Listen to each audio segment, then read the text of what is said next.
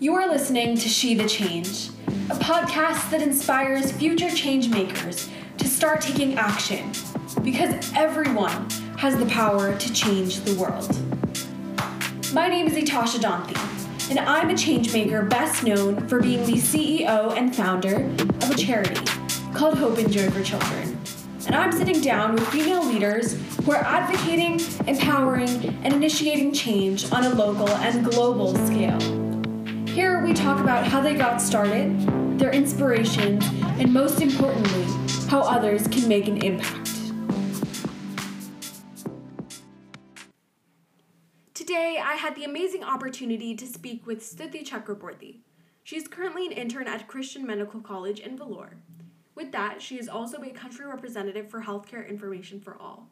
She's part of the SDG 3 working group for the United Nations Major Group for Children and Youth, a country correspondent for Your Commonwealth, a communications team correspondent for the Global Healthcare Workforce Network, and a country correspondent for IHP Global. She recently started working with Global Health Mentorships as a content facilitator and is also a pioneer member for the launch of the India chapter of Women in Global Health as a chapter officer over the last few months. She was also the only youth speaker from India to shed light on the topic of gender equity in the healthcare sector for the GHWN Youth Hub online conference, hosted in December of 2019.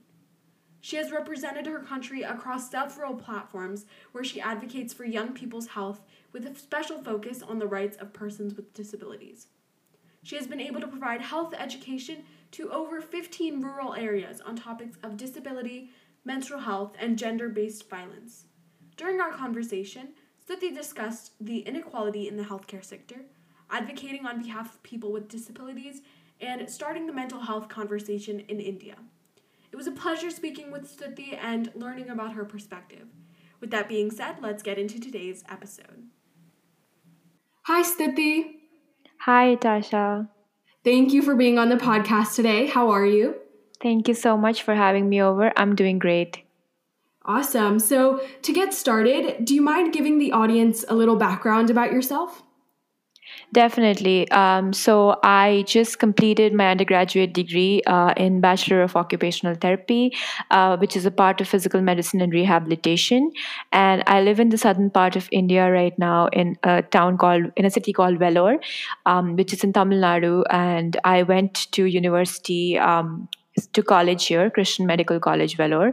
And right now I am finishing my undergraduate degree obligation in a clinical setup and working with mainly people with neurological disorders such as brain injuries and strokes. That's awesome. So, how has living in India shaped who you are today? Well, I would say, in general, India is an extremely diverse country, and I'm really lucky to be born as an Indian, especially someone who comes from a family of privilege. Mainly because there is a lot of inequality in my country in terms of resources, accessibility, privilege, socioeconomic status, everything. So but then, the experiences that I've had have really shaped me in terms of being a person with a wider outlook. And also because I have, so I was born in the eastern part of India. When I was really young, I moved to the western part of India. And then when I started university about 5 years ago, I moved to the southern part of India. So I have moved across the country, and, because India is so diverse, each part of the country has its own culture, tradition, as you must be aware. So, living in different parts has made me really, adaptive and sort of responsive to different people, cultures, traditions. And I think having such an amazing experience is possible only in a diverse country like India, where you get to learn so much about every different place, and you still feel like you don't know enough. Mm-hmm. I can definitely see how that connects with your work that we're going to later discuss in this podcast episode. And I think it's great that you're using your resources that you have to advocate for those who can't. And it's really important, especially in this political climate at this time, to come together and support those who need our help. Correct. Yeah. So who were your inspirations growing up, and are they the same people you look up to today? So I would say my biggest inspiration is my parents. They are, I'm from a middle class family, and they are hardworking, and they are, extremely, extremely supportive. They've always been very supportive of whatever I wanted to do in life, which is not the case for a lot of Indian, families and parents, still today, unfortunately, which is one of the reasons why there Mm-hmm. is a lot of mental health issues, which is something which I would love to chat with you later about. Um, Mm-hmm. but my parents always were extremely supportive about me doing whatever I wanted to do in terms of studies, education, all of that. And especially my dad has been in, he never put any pressure on me in terms of academics or excelling. He just told me one thing, that you should be a good human being. No matter what you do in life, the most important thing is remember to be a good human being. So I Mm-hmm. definitely am. I don't say that I'm perfect. I'm definitely trying each and every day. I make lot of mistakes too, but I really hope that I can make a difference someday. And with the small things that I do, I can make a big difference. So, like I said, my biggest inspiration is my parents. Apart from my parents, I think I don't really have like a single person I can say I take inspiration from. I take Mm-hmm. inspiration from a lot of people, be it starting from freedom fighters that we learned about in history when we were younger, to scientists today. To anybody who's working maybe in the front lines of COVID right now. I think everybody is an inspiration for me. So I just adapt inspiration from wherever I go. But if I would specifically want to pinpoint, I think my biggest inspiration for me is my patients and the clients that I work with. Mm-hmm. As a healthcare professional, I deal with clients and patients every day that have gone through so many difficulties in their life, and they're still struggling and fighting each and every day to live life to their fullest, and they're not giving up. So I think that is the biggest thing that I take inspiration from at the moment. Yeah, I think it's amazing that the idea that helping others and bringing good to the community is your main source of motivation. And it's amazing that your parents were able to instill that value in you. Thank you. Yeah. So, moving on to your experience as a healthcare professional, what are your roles and responsibilities as a country representative of healthcare information for all? Right. So I joined HIFA, or Healthcare Information for All, about a year ago.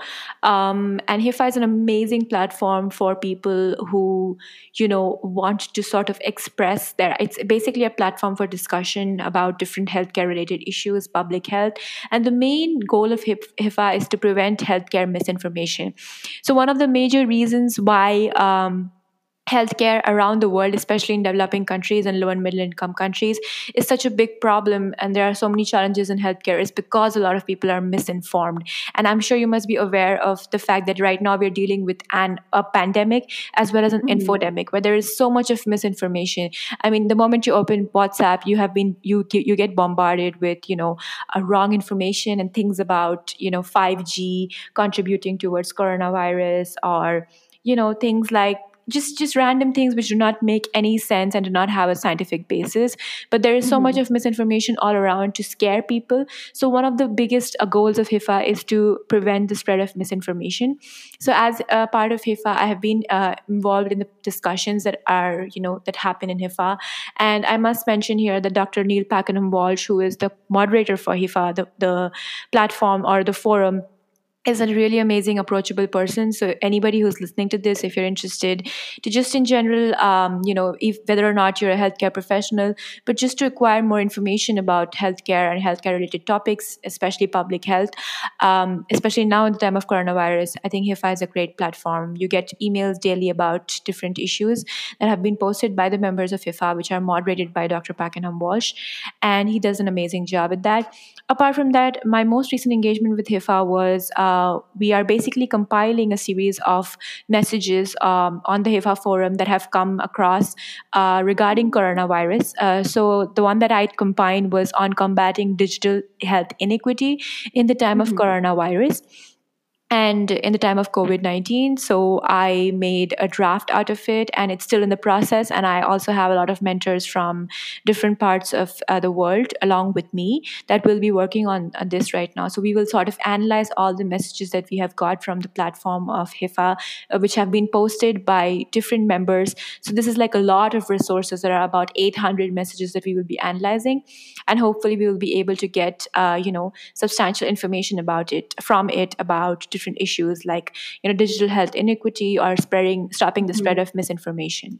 So this is something recent that I have done. Yes, definitely. I think that the usage of social media has really influenced our response to the pandemic, in the sense that there's so much misinformation, as you said, and it's important that there's one database that can debunk those myths and address the truths. That's correct. So moving on, what is your role as a correspondent for the Global Healthcare Workforce Network and country correspondent for IHP Global? Right. So the Global Health Workforce Network is basically the youth hub, the GHWN youth hub, which has been formulated by the WHO to sort of get young people on board from different organizations together as a part of a global movement which addresses mainly inequities in the healthcare sector, something which I'll be talking to you a little bit later about. So inequities in the healthcare sector and things like that, which are of serious issues to young people.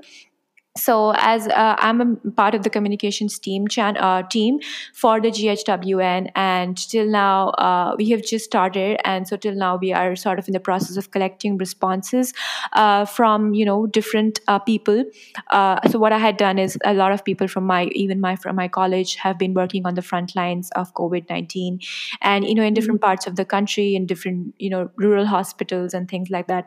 So to basically collaborate all the information together and provide it on the portal that we are working on right now, in order to sort of amplify the voices of people, those who are working on the front line and facing the difficulties that they might be facing as part of the healthcare workforce. So that has been my engagement with the GHWN. I can tell you more about it from the gender equity online conference that I was a part of, and also from IHP Global. So IHP is basically International Health Policies. It is a website, and they also have a newsletter talking. It's quite similar to HIFA. So they talk about different issues related to healthcare and healthcare policies in general. So I am a country correspondent for India. So I mainly write about issues that have happened in India.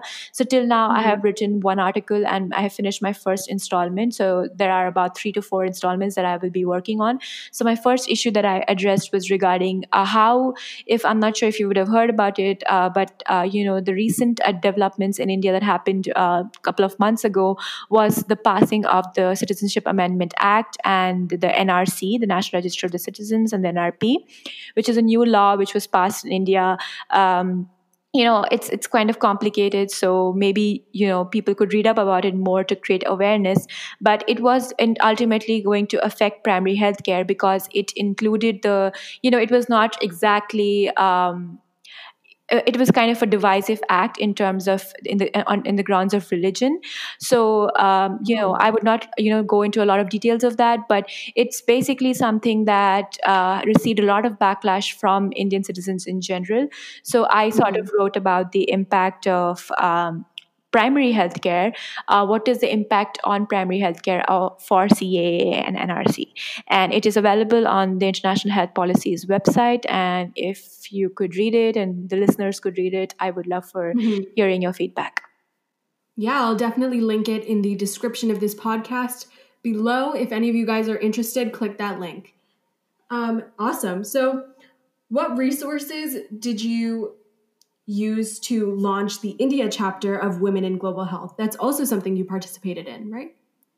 Right. So I was not alone in launching the India chapter of Women in Global Health. Women in Global Health basically is a global organization that was co-founded by Dr. Rupa Dhahat and a lot of other people from the global healthcare sector. And these are all leading women in healthcare who are very people who might take inspiration from. So it was started about 5 years ago at the global level, and then it sort of had started branched out into different chapters, and now there are different chapters in different countries, like there are chapters in America, and then Mhm. recently the chapter that was started was in Seattle. So it has different chapters in Africa, and so we started the Indian chapter. I think last year in August or September. So I came to know about women in global health from the conference that I was a part of, which was the Global Conference on Primary Healthcare. Yeah. So I came to know about women in global health from that, and so I took interest in their activities. And when I found out that they had a new chapter application process open for different chapters, I sort of reached out to the team, and they connected me with four other women at that point of time who were already working on the process of the chapter development. So I was like, at that point of time, I was the youngest member to join the group, and they sort of acted like mentors for me, because Yeah. they really helped me understand the global health scenario, and because they're all published like established healthcare professionals, and or people working in public health research, and things like that. So we the resources that we use is, we got a lot of help from the global chapter of Women in Global Health. And apart from that, we sort of reached out, made connections, drafted documents and drives to reach out to people, in terms of people who are part of different advisory panels, people who are part of different boards, so just so to get more women from different healthcare workforce segments to get Mhm. to be represented in Women in Global Health.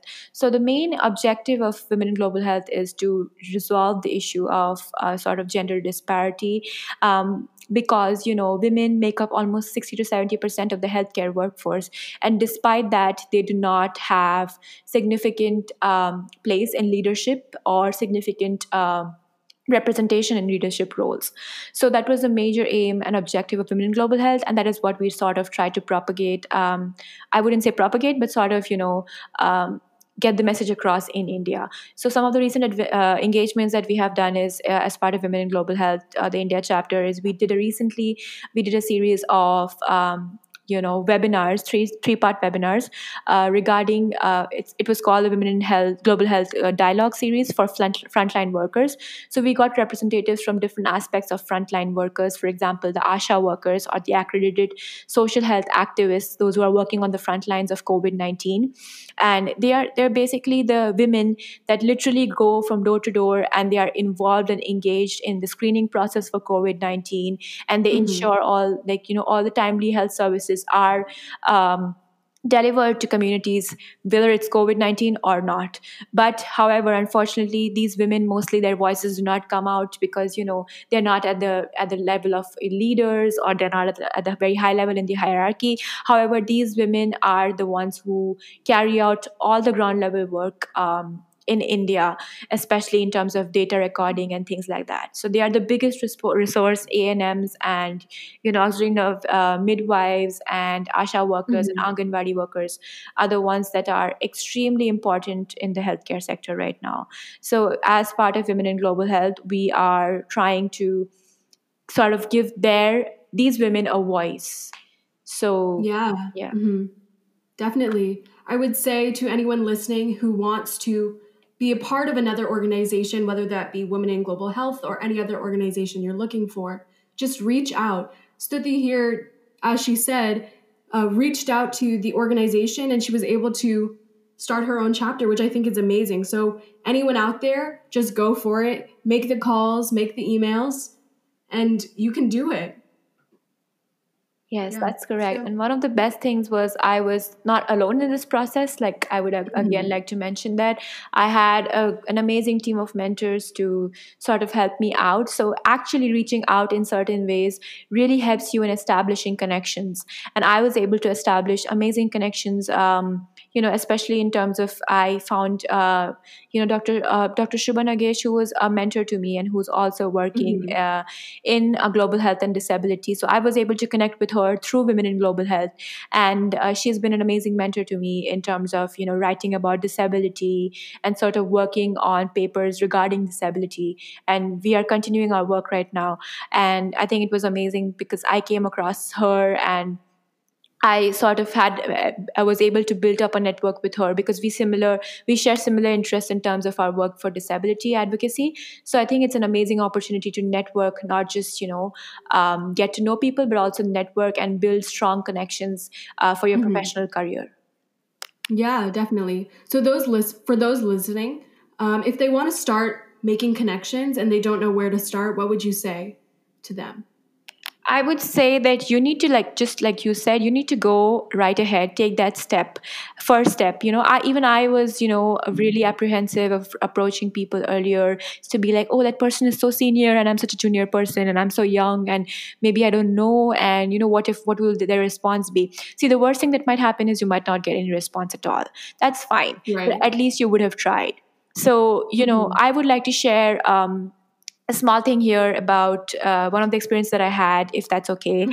Yeah. So I was recently last year, I was a visiting student in the cognitive motor neuroscience lab at Kyoto University.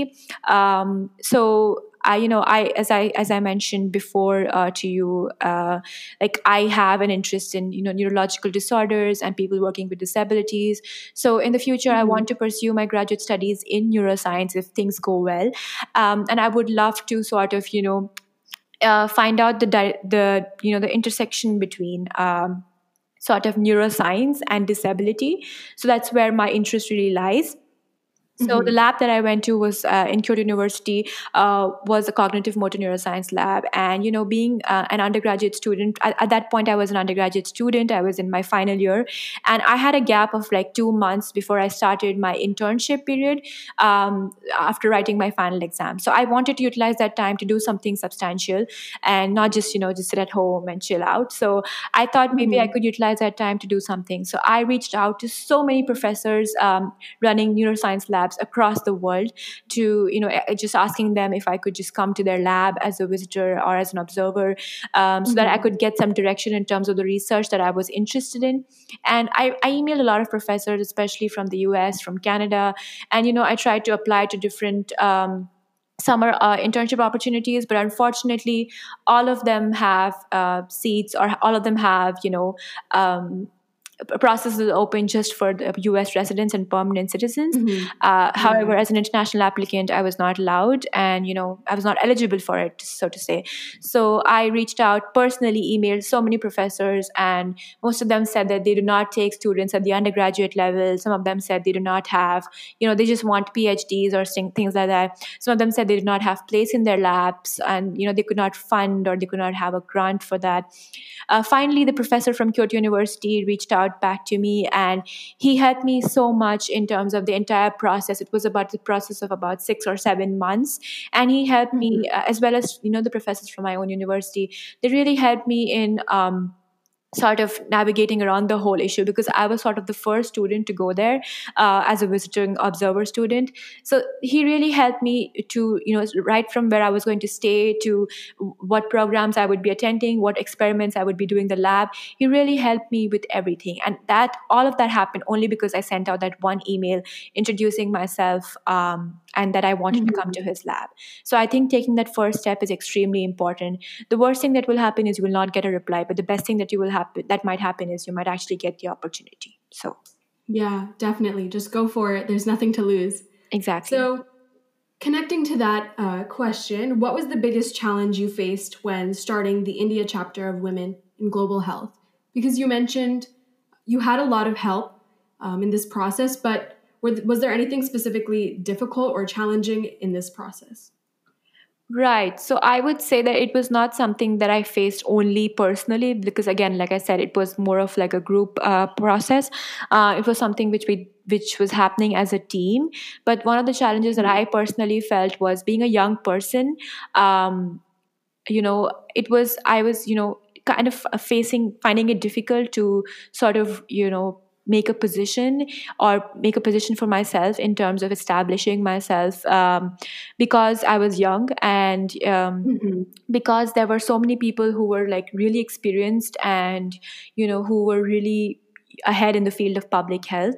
So you're Mm-hmm. kind of like finding a voice, which is definitely very difficult for young people, and that's one of the main reasons why I want to be an advocate, and I try to be an advocate for young people and their problems and issues.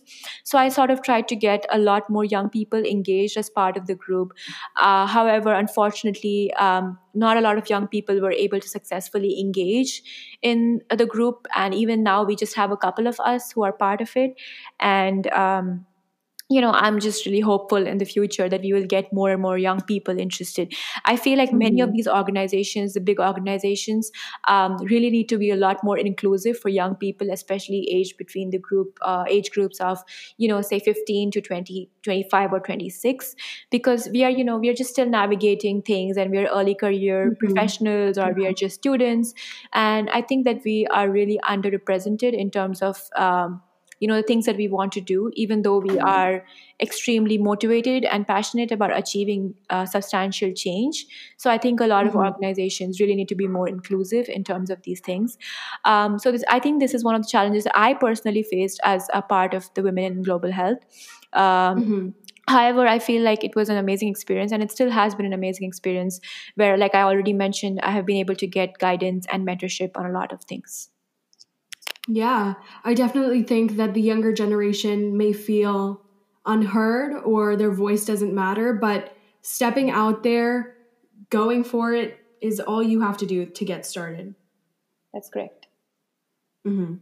So, as the only youth speaker from India that spoke about gender equity in the healthcare sector at the WHO Global Healthcare Workforce Network, can you give our audience an overview of why gender equity in healthcare is a relevant issue that many experience today? Correct. So, like I already mentioned, my work with Women in Global Health sort of made me understand a lot more about what are the issues in terms of representation of women in the healthcare workforce sector. So, if you see, a lot of women make up the role of nurses or midwives, or different things like that, and even physicians. However, when it comes to leadership roles, or holding administrative posts in various organizations, or even in hospitals, or even in academia, it is definitely a struggle for women to you know sort of juggle in between work, family, career. That is definitely there, Mhm. and so that might become a hindrance for women. However, I'm not suggesting that women are not capable of juggling between everything. I think women are extremely capable, and that is why it is so important to recognize the amount of contribution that women give in the world healthcare workforce sector. So a lot of women tend to take these roles of nurses or midwives, and there are so many of them, and they are so important. And I'm glad that the WHO is 2020 is the year of international year of nurses and midwives, and I'm glad the WHO and other organizations are recognizing the contribution that nurses have. And as an allied health professional, I would say that even we have a very substantial contribution that gets overlooked most of the time. So yeah, Mhm. I would say that it's very important to discuss issues about gender equity and in the healthcare workforce sector. It is a relevant issue because many of these women who are working on different levels of the healthcare do not usually get represented at the top levels, as, let's say, in academia, or as heads, or as directors, or in the board of hospitals, or academic journals, or things like that, especially in healthcare. And my question is, why is Mhm. that? When these women make up 70% of the healthcare workforce and the healthcare sector, and they are the ones, most of the women are doing the job, why is it that they're not represented at the higher levels? So Mhm. Right. I was one of the panelists, and that was my the topic that I discussed about in terms of uh, the opportunities that women get are way lesser as compared to what men might get. Mm-hmm. And there is a lot of, there are chances of being of having more burnouts from physician women. And studies have shown that there are a lot of burnouts, especially from younger women, mainly because they feel that they are not given as much recognition as their male Mm-hmm. counterparts in the healthcare workforce sector. Even though they might be doing the same amount of job, or even though they might be having the same amount of knowledge, it's a struggle. Even I have personally faced it, like, if maybe it's from my patients, and maybe they are naive, or they don't know, and they're not doing it intentionally. However, if I were to give, let's say it's how, if there's a patient from a really low socioeconomic status, or somebody who is just maybe not that aware, like, not to be discriminatory or anything, but somebody who might not really be aware of how, the healthcare workforce system works, or somebody who Mm-hmm. might in general have been brought up in a climate where they do not get instructions from women.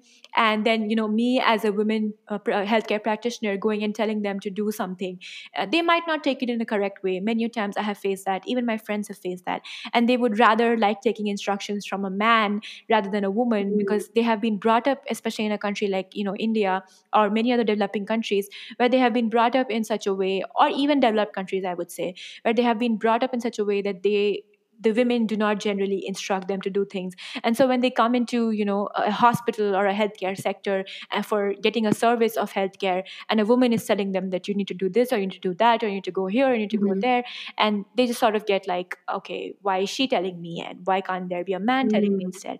So I have personally faced that, and because of that reason, I felt that it was very important to speak up about this issue, and that is why I'm really thankful to the Youth Hub for giving me the opportunity. Mm-hmm. This is something that I wasn't aware of, especially in the healthcare sector. And that just goes to show that the conversation needs to start. And I'm glad you have the resources and the ability to do that. And this is something that healthcare workers are facing on a daily basis. As you said, this is something you are facing. So, yeah, I think it's great that you're speaking up at public events to advocate for causes that are going under the radar. Thank you so much. Hmm. So, what was your experience like representing your country as a youth representative at the Global Conference on Primary Healthcare as a part of the UNMGCY constituency? Right. So, just to elaborate what UNMGCY is for our listeners, it's Mhm. the United Nations Major Group for Children and Youth. And if you are interested, it's for people who are between the age groups of 18 to 30 years, and you can sort of take part. There are different SDGs, as you might be aware, the UN Sustainable Developmental Goals that the UN wants to achieve before 2030.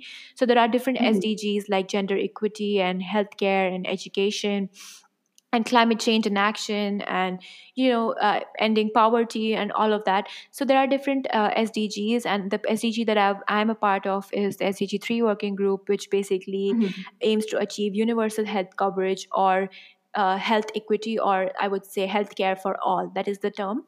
So Mhm.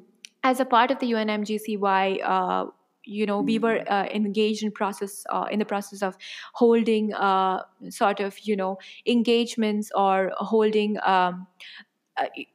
consultations with other young people in terms of what their issues and challenges are in the primary healthcare sector, from practitioners as well as from the general young people, young population.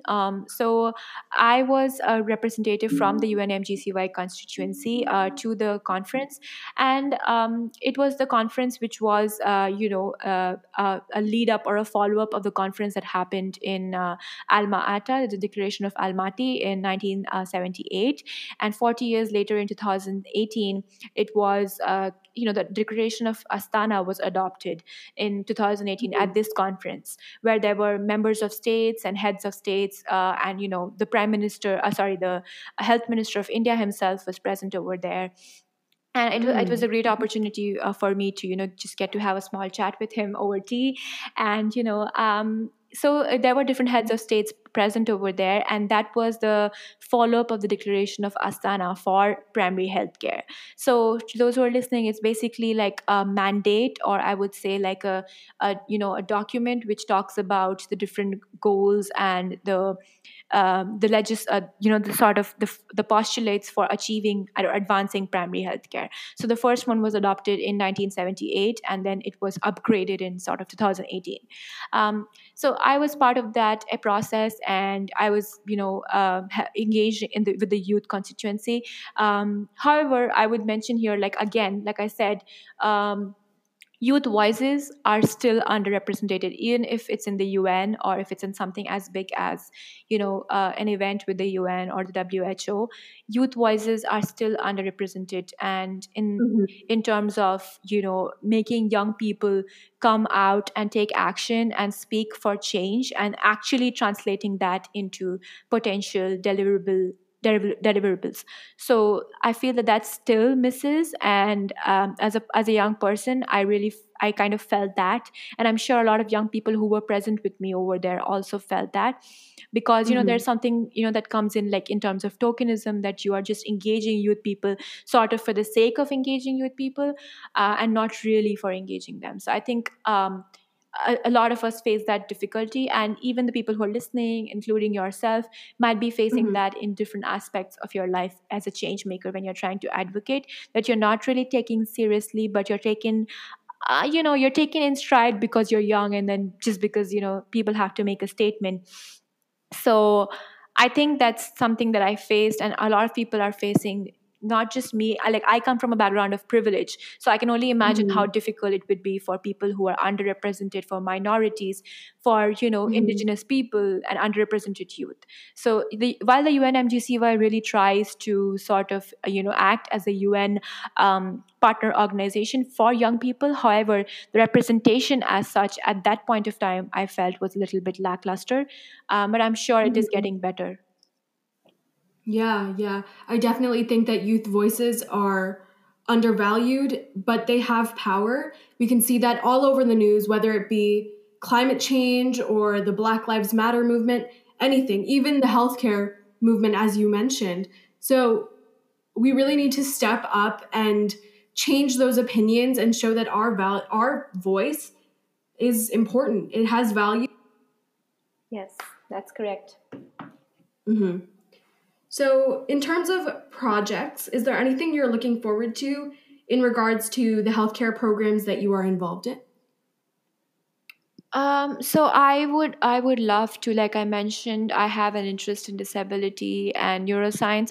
So I would love to one day or someday in the future, maybe 5 years from now or 10 years from now, have my own foundation and organization that is contributed towards the cause of uplifting and empowering people with disabilities and reintegrating them back into the community. Like I said, right now, every sort of engagement or change making that I'm doing it as part of another organization, or as part of something that I'm just a part of. However, I want to be able to do something of my own, really.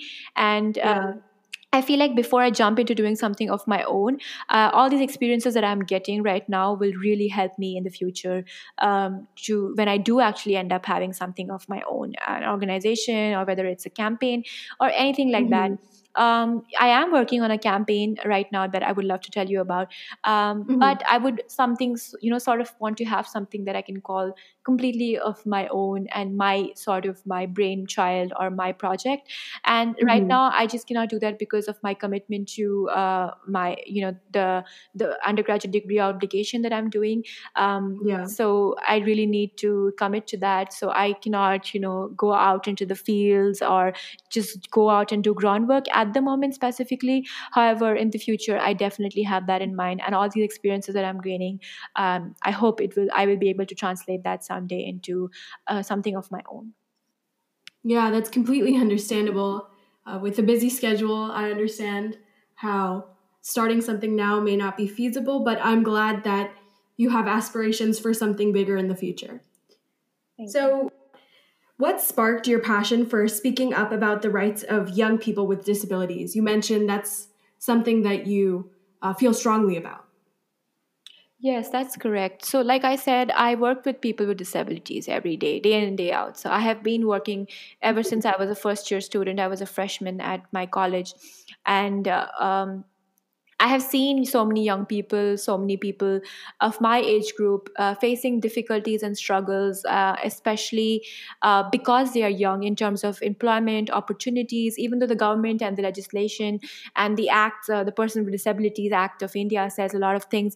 However, how much of that actually translates into action or ground level action is something that, is a big question that really needs to be answered. So Mhm. in my own way, I try to advocate for people with disabilities. Right now, I have co-authored an article which is currently under review by a peer-reviewed publication about COVID-19 and sexual and reproductive health of women and people with disabilities. Especially because people with disabilities, I would not call them vulnerable, but the society perceives them to be vulnerable, and Mhm. so like the challenges that they face become multifold, especially in the time of a pandemic. It just becomes it becomes multiple times than what we face. So and I wonder, why is that? I mean, the disability, I personally feel, lies in the environment, not in the person. So if there Mhm. is if so there's a young person on a wheelchair who has to go and climb up the building, and the building has only stairs, it does not have a ramp through which the person can take their wheelchair up. Whose fault is that? Is that the person's fault, or is that the fault of the building maker, or the person, or the environment? It is the fault of the environment. So I really Mhm. feel that disability lies in the environment, it's in the community, it's in the mindset and the perception of people, especially coming from a developing nation where there is a lot of stigma still around disability.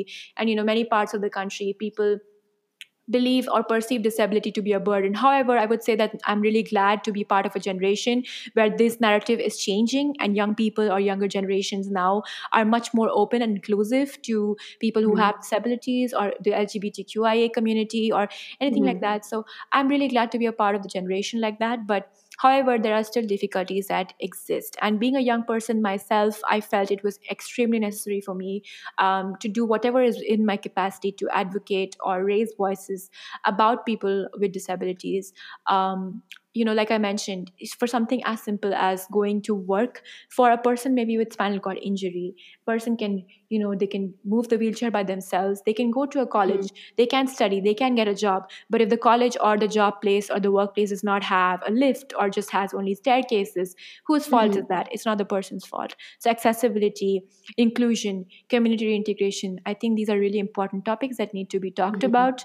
And yeah, so that is one of the reasons why I love to, and I would even want to in the future, advocate more for persons with disabilities, especially young ones. Definitely. Definitely. I definitely think there's a stigma around those with disabilities and what they're capable of doing in terms of their intelligence, etc.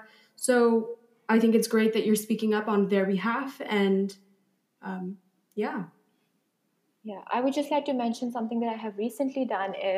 I wrote an article, and maybe I could send that over to you for readers, for your listeners to read Mhm. up if they are, if they would like to. It is published in the Journal of Science, Policy and Governance. It came out last month, and it is about addressing the divide in accessibility to assistive technologies, which is something Mhm. that people with disabilities use.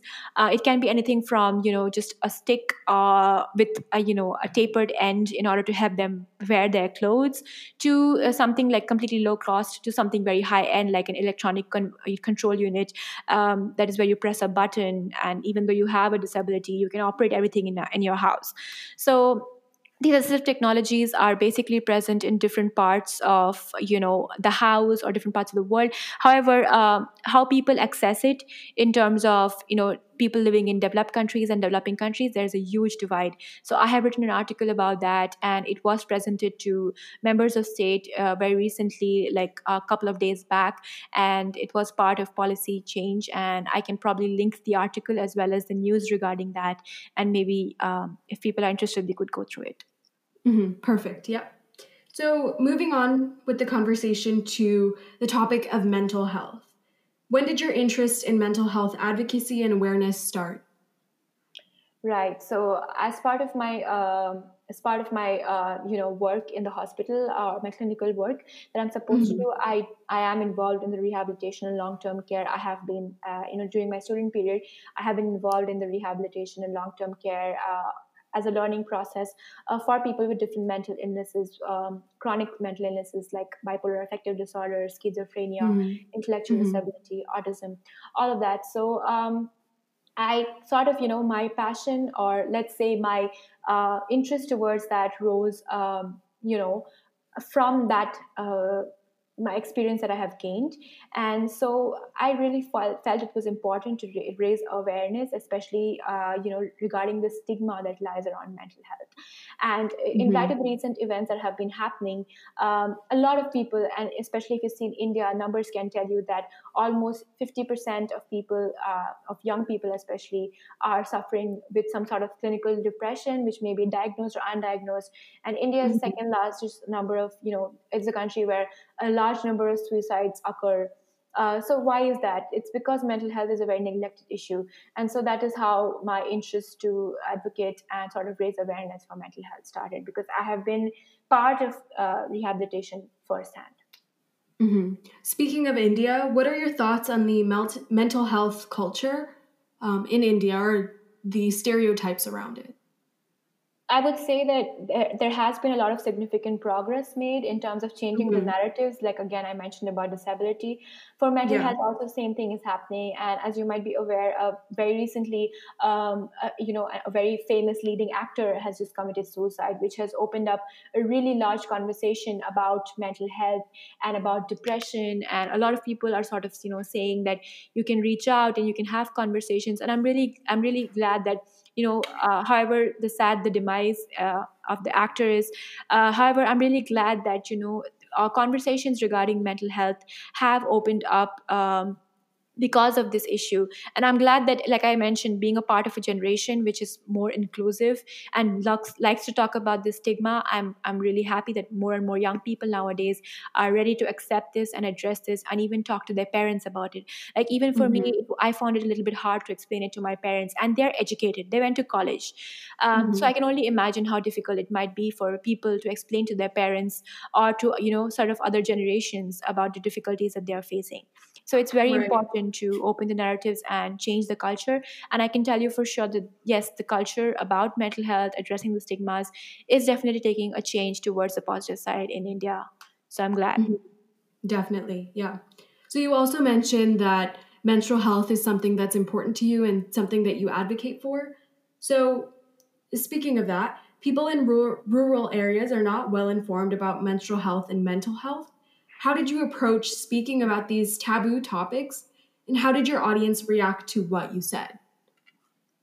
Yes. So, as part of community health work and community health postings that I have had the opportunity to have through Mhm. my college work, and also with my work with different organizations, I sort of, approaching people in rural areas is definitely a challenge many of the times, because there are still a lot of, superstitions and things attached to stigma attached to menstrual health, which is because of, traditions, customs, and cultures that have been perpetuated.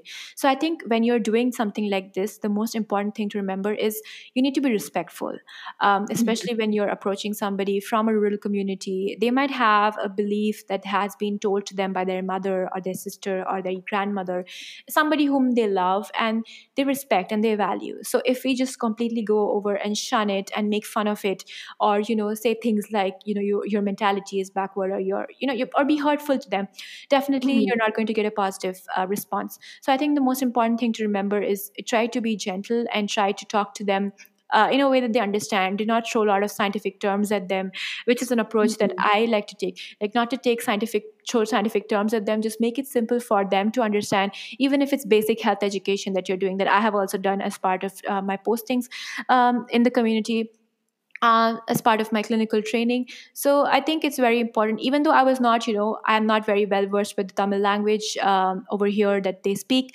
but whatever pointers I could give out, I think it's very important to Mhm. break it down into smaller steps, whether you're talking about back pain or knee pain or menstrual health. I think Mhm. it needs to be brought out in the out into the mainstream.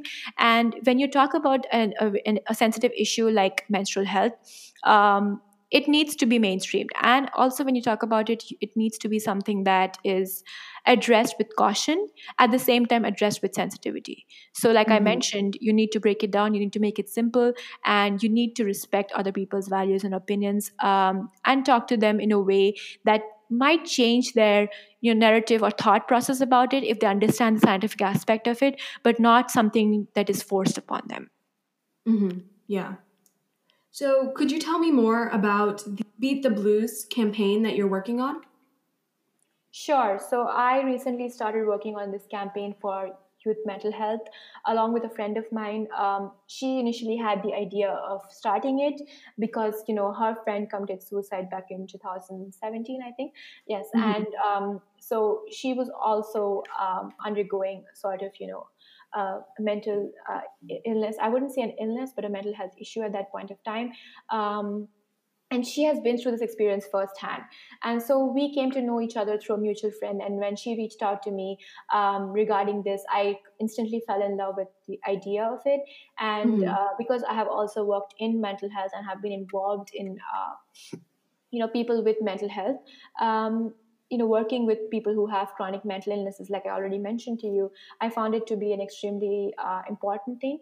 So the idea is right now to raise awareness about maternal mental health, which is basically like something that happens to mothers who have just given birth, or mothers who are in their just postpartum, or within their gestational period or the period of their pregnancy, when they start to sort of develop emotional and psychological aversions towards the child that they are going to give birth to, or they have given birth to. Mm-hmm. And now you might ask that how is that even possible, like a mother not liking her child, because a mother is the one who loves the child the most in the world. However, it is possible. It is a psychiatric problem. It is a psychological problem, and a lot of people are not aware of it, and a lot of people tend to take it in a negative way. However, it is something Mm-hmm. that's extremely important. So right now we did a little bit of our own research, and mainly she did the research, and she also approached me, and then I helped her with that. So most of it is there are no national level policies in terms of inclusive, making maternal mental health inclusive of maternal healthcare services, especially like in terms of gynecologists, who are the primary focal point or point of contact for pregnant mothers, or mothers who have just given birth and who have children, young children or infants. There's not a lot of engagement in terms of mental health. Like if you go to gynecologist, maybe they might ask you about your the term and the things related to the pregnancy and all of that. However, I'm not sure if a lot of people are asking about how the mother is actually feeling emotionally or psychologically. So my sister is pregnant right now, and I asked her the same question, and even she comes from a privileged background, but however, even for her, it's not something that is happening. So I can only imagine how much it would be for people from lower socioeconomic status. So we felt it was very Mm-hmm. important to address this issue. So yes, so I would skip the details, but just in short, we have opened up an Instagram page right now.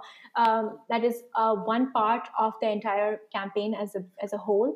One Mm-hmm. part of it is to just get dialogue around mental health and mental issues generated, which is not something that is we're throwing scientific information at them, or we are forcing them to talk about mental health. However, it's just something that we started last couple of weeks ago, and it is an Instagram page. It's called Patronus Mental Health, and so if you're listening and if you're interested in following, you can follow it to get some tips around mental health. Again, nothing too scientific or nothing which is from professional aspects, but something that we have all been through and something that we are speaking from our experiences as part Mm-hmm. of the campaign. And then the large campaign is again to talk about maternal mental health. Mm-hmm.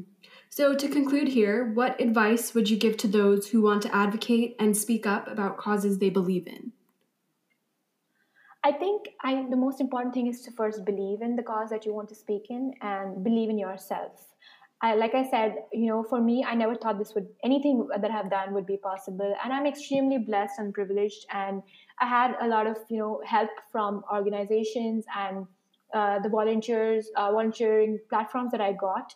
Um, it was because people were ready to listen to me, and people were ready to give a voice to me, even though I have not been involved in a lot of groundwork, like I said, because of my busy schedule working at the hospital and being engaged with clients. However, I feel that every day for me is a learning process, and me working with disabled people or people with different who are differently able is actually making me a better advocate, because I'm able to learn Mm-hmm. from their issues, rather than just randomly going into the community and asking them, hey, what is your problem? Tell me about your problem. I'm actually being involved in a professional manner, in a scientific and medical manner, and even in a psychosocial perspective with people with disabilities, which is training me as a healthcare professional, as a human being, to learn about the issues and then address them in a targeted manner, rather than just going out into the community and doing something. So I think all the experience that I'm gaining right now is definitely preparing me for something in the future, and I really look forward to that. But like I said, my advice would be to just have faith in yourself, have faith in the cause that you really believe in, and just Mm-hmm. go ahead and take that extra step. If you currently feel like you are too busy, you're never too busy. Like I said, you do always Mm-hmm. have the time, and if you really believe in something, you will definitely find the time to do it. So, Mm-hmm. and like I said, all the organizations that are there, or even if you're doing something out of your own as a passion project, then you can be your own boss, and everything is very flexible. So yeah, I Mm-hmm. think, Yeah. yeah, that would be my advice. Mm-hmm. So, how can other people get involved and help destigmatize menstrual and mental health issues? So I think one of the major things as young people that we can do is start from ourselves first. Before we go out into the community, lecture people, address other people. I think what we need to do is, make sure that our own mental health, we take care of our own mental health. So even I have faced issues with my own mental health, back in when I was a student in college, and I was also struggling with different things. Um, I sort of try to make those amends first, and then talk about mental health to other people. Because if you Mm-hmm. yourself are facing issues with mental health, or you yourself are, believe that there is something that you need to talk about, there's something wrong that's happening. That is the more important step, and the first step to recognizing is within yourself. Once you do that, I Mm-hmm. think you need to start with your close friends, family, and circle, which is something that even I am working on today. Like, nobody is perfect and nobody can do everything together. But yes, you can Mm-hmm. do your own small bit, however much you can. And then you look out to the larger community. Mm-hmm. So I think Yeah. every opportunity that comes your way, you should take that. And in terms of menstrual health, I would say being a woman, being a girl, if especially if you are listening, I think there's a lot of stigma, even in terms of, as I have personally faced, even in terms of being from a privileged community, or being in terms of a privileged socioeconomic status of society. So I think those Mm-hmm. narratives also need to change. Like, women need to stop being shy about it. It's a natural process. Whether you live in a developed part of the world or a developing part of the world, you might face stigma in some way or the other. It's a natural process. And I think the first step to destigmatization is understanding the scientific aspect of it, understanding that it's a natural process, and understanding that it does not make a woman different from a man. And it is something that is beautiful, and it's a part of nature. Mm-hmm. Yeah. So that just about wraps up our podcast for today. And thank you to Stuti for joining me today. Thank you so much for having me. I think it was a Of great course. platform and amazing chat with you. Thank you to our listeners for listening to today's podcast. Make sure to follow She the Change on Instagram at She the Change Pod.